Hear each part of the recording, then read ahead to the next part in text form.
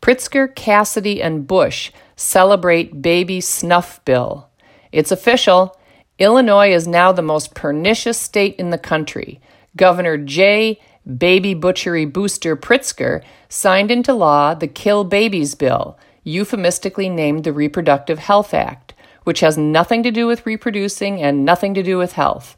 Instead, it enshrines in law that the smallest, weakest, most vulnerable humans have no legal rights, and that larger, stronger, arrogant people have an absolute right to kill them. Illinois is now the nation's bloody altar on which babies are sacrificed to the god of autonomy that America worships. At an obscene press conference / celebration of his signing into law the Kill Babies Bill, Pritzker thanked Illinois' most morally repugnant lawmakers, which is saying a lot, State Representative Kelly Cassidy and State Senator Melinda Bush, along with Planned Parenthood, Personal PAC, and the ACLU as true champions for women's reproductive health. Oddly, Pritzker didn't mention the female humans, also known as girls, who will never grow into women because Cassidy, Pritzker, and their accomplices signed their death warrants. Equally repugnant were the cheers and applause from the sycophantic crowd standing behind Butchery Booster Pritzker. Lest anyone think my term butchery is hyperbole, remember that he, Cassidy, and Bush are jubilant over the right of women to off their full-term babies, which means injecting their hearts with digoxin to induce heart failure, or sucking out their brains and crushing their skulls, or dismembering them. Butchery is perhaps too genteel a term. Pritzker, Cassidy, and Bush prefer calling butchery health care, but neither their deceitful use of euphemistic language nor all the water in the ocean can wash the blood from their hands. Instead, their hands will stain the seas scarlet, turning the green waters red. One of Pritzker's many applause lines was, quote, "Abortion bans don't ban abortion, they just endanger women." Surely he's not that stupid. Abortion bans do indeed ban abortion. They don't end it, and murder, theft, and sexual assault bans don't end murder, theft, or sexual assaults. But legal bans on abortion would deter abortion and reduce the number of humans slaughtered in the womb.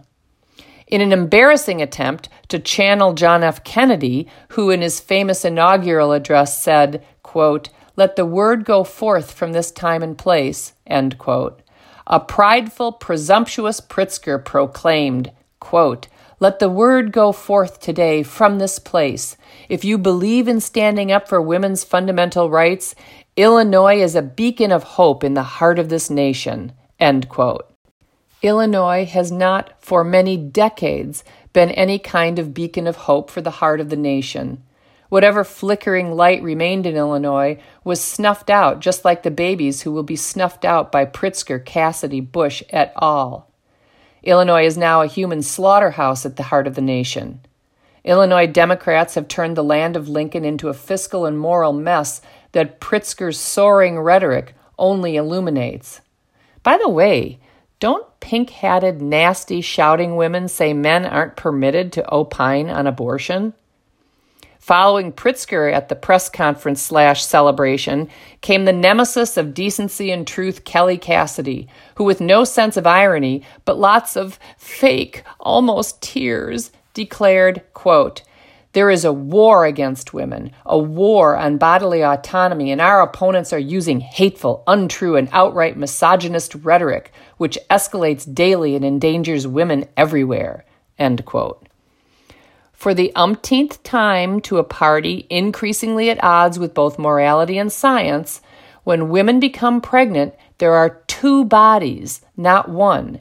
If the right to bodily autonomy, whatever that is, comes into direct conflict with another human's right to live, it should be obvious to all that the right to live is a right of a higher moral order than the right to bodily autonomy. All other rights derive from and depend on the most basic right, the right to live.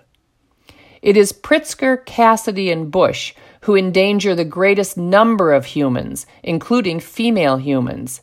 By 1965, the number of deaths due to illegal abortion had fallen to just under 200, and in 1972, the year before abortion was federally legalized, a total of 24 women died from causes known to be associated with legal abortions, and 39 died as a result of known illegal abortions.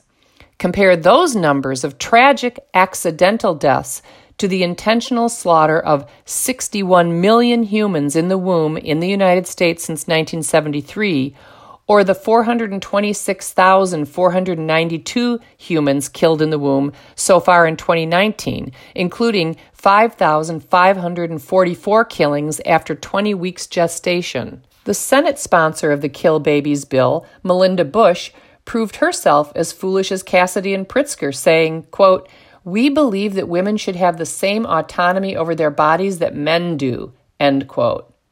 Bush paused, waiting for a beat, for adulatory applause for that curious notion. No worries, her henchwomen/handmaidens picked up her cue and dutifully obliged, tepidly clapping for, I guess, men's right to abortion. I will close with these words from JFK's inaugural address, the words that Pritzker didn't quote.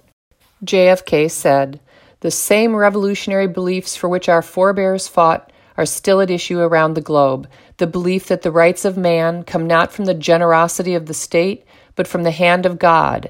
Let both sides join in creating a new endeavor, not a new balance of power, but a new world of law where the strong are just and the weak secure. Ask of us here the same high standards of strength and sacrifice.